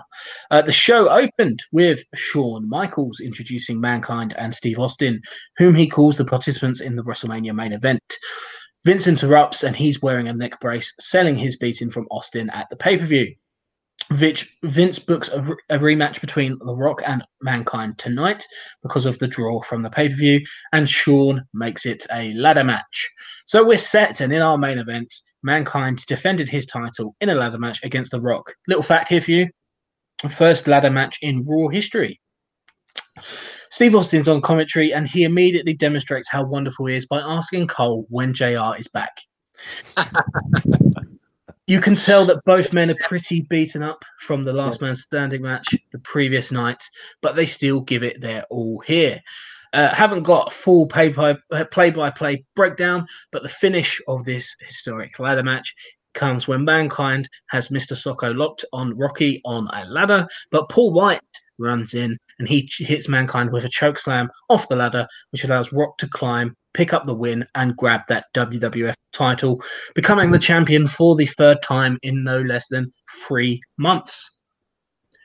Eric, I'll come to you first. What do you make of this ladder match? The fact that not even 24 hours after the pay-per-view, they switched the title. We had a Rock versus Mankind again, and we seemingly have direction for Paul White and Mankind at WrestleMania.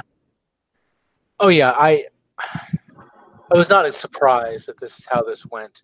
The cachet of Austin versus Mankind just doesn't quite carry as heavily as as Rock versus Austin. I mean, this is basically the Hogan Savage of this era, right? I mean, that's where they need to go. And unfortunately, if Mankind's the next heel down the line, Hogan versus Jake was never going to main event WrestleMania or even SummerSlam, and that's just fact. So I really like where they're going here. There had been some talk in the sheets about doing a WrestleMania 10 type model, kind of a modified version where Austin and Mankind would have a qualifying match to see who would face The Rock later on.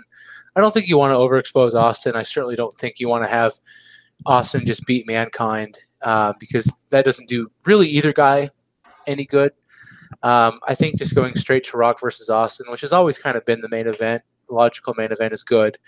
But then where does Mankind rest? And he and Rock have been going for so long. Are we going to have Mankind versus the Giant versus Paul White? And then Paul White's not going to job in that match, right? So then you're just going to have Mankind lose to the Giant at WrestleMania and completely devalue anything. There's a lot of uncertainty below Rock Austin, which is the right main event. Did anybody else notice that the belt wasn't centered on the ring?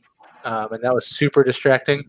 But otherwise, this match was fine, and I think it ultimately gets us on the right track for a WrestleMania main event with a lot of questions for the matches that are going to be directly below the main event, I think. Rory, over to you. Yeah, the belt was well over to the left-hand side. It was barely hanging over the ring at all, I noticed, which is quite amusing. You said something there, Chris, which I think is absolutely true, where you said that these two guys gave it their all, and I think they did. It's one of those, again, where everybody watching knew what the finish was going to be. I did like how we got there. For a free TV match where you could have understood these two actually dogging it again, both keeping score. This is match 7 in 3 months between them. They didn't hold much back. They were whacking each other big time. Some pretty big spots with the ladder. They weren't half-assing it in there, and I wouldn't really have given them too much criticism if they had. So again, a big thumbs up for these two. I think it's just an example. They've really come to have some chemistry with each other. And so, I mean, I think 7 times in 3 months. I think we could probably afford to call this one for a while now. But who knows? Maybe we'll go back to it again at some point in the future. So Rock is the WWF champion. I thought it was quite interesting what Michael Cole said on commentary. Let that one hang, get out the tumbleweed. Interesting, Michael Cole on commentary. I really do, honestly, I really do. A stop clock twice a day and all that. Well, he actually said when The Rock reclaimed the belt, his exact words were, "The Rock is going to WrestleMania." And that is a phrase which has actually snuck in a bit over the last few years. Famously, when Shawn defeated Owen at In Your House 6, Vince with his usual Michaels-induced orgasm. Shawn Michaels is going to WrestleMania. And that was for him to becoming #1 contender, so you could kind of understand it. And Vince is obviously hard on for Shawn. Here, this is Rock actually winning the WWF belt, and that almost felt secondary in the eyes of the commentary team, and the way it was presented as well. And I do think that's something to note, where almost being in the WrestleMania main event is almost more important than defending it or winning it. I think that's something we need to probably watch going forward, where WrestleMania now becomes a name in its own right, and just being on the card is almost seen as some sort of something championship worthy, if not greater, when for me, WrestleMania or no WrestleMania, being the world champion should always be the ultimate be-all and end-all. But anyway, again, we've got to the Rock Austin, which we all really knew we were going to, probably from the very second The Rock locked on that sharpshooter at Survivor Series, really. We're there. I'm not particularly looking forward to the Mankind versus Paul White feud. I think in a way both people in a roundabout way deserve better, but we'll see what we get there. So yes, we have finally got to where we wanted to go. And yes, I am looking forward to Rock Austin, actually. Played right, and I think we all know how it's going to end. But again, the 15-20 minutes leading up to what will certainly be Austin lifting the belt, I think could be a lot of fun. So we went around the houses, took the scenic route, but guys, we finally got there.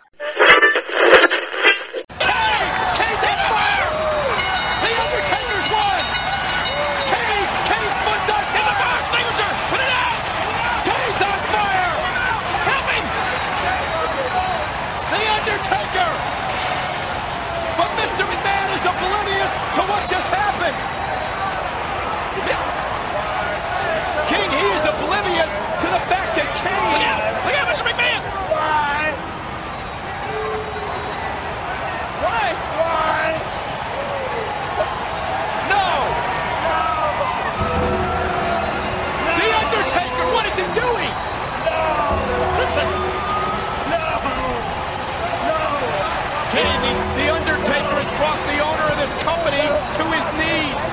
Mr. McMahon, don't! That bear is on fire. That bear is symbolic of what? I don't know, but I never thought I'd see this day. A bear in flames. Mr. McMahon lying on the ramp. What does this all mean? What does it mean? And we round off the month with another historic Raw stipulation as we get the first ever Inferno match in the history of the show. Something we were all clamouring for, as The Undertaker faced off against his brother Kane in this, the most fresh of all encounters. During the match, Paul Bearer gifted Vince a black box in which was a small teddy bear, and this seemed to really unnerve Vince, who stormed away. The finish of this Inferno match, which for the record went about 5 minutes, came when Kane missed a boot and his foot got caught in the ropes and in the flames. So Kane, in his specialty match, goes 0 for 2. After the match, Taker snatched the bear away from Vince and set it on fire as Vince, aghast, screamed, "Why?" as the show goes off the air. Eric, what did you make of this match, and what the hell is going on with this teddy bear? So you know how in the late 70s, a lot of bands started kind of drifting towards some of those disco backbeats? And then like 78, 79, 80, you got some good records from the Rolling Stones. You got some good records from the Ramones, despite the fact that you were a little bit concerned about where the direction they were headed. That's where this Undertaker Kane nonsense was about the start of last year when they were doing lightning bolts from the ceiling and, magically setting coffins on fire. But now we're like with the Rolling Stones or Aerosmith in like 1987, where it's just like, this has gone completely off the rails and it's going to take a big course correction. I just can't with this fire breathing, magical, demonic Undertaker. And I was so pleased to read in the sheets this month that they're doing a bit of a course correction, because the Undertaker's character is actually causing ratings losses. It's been tracked that people are turning off the screen when the Undertaker's on because they don't like this magical bullshit. And so it seems like there's going to be a direction to moving the Undertaker towards more of a deranged lunatic or an unhinged like killer more than like a magical sentient being. And I couldn't be more thrilled because I can't stand shit like this. Rory, your thoughts on the match, the bear and Taker?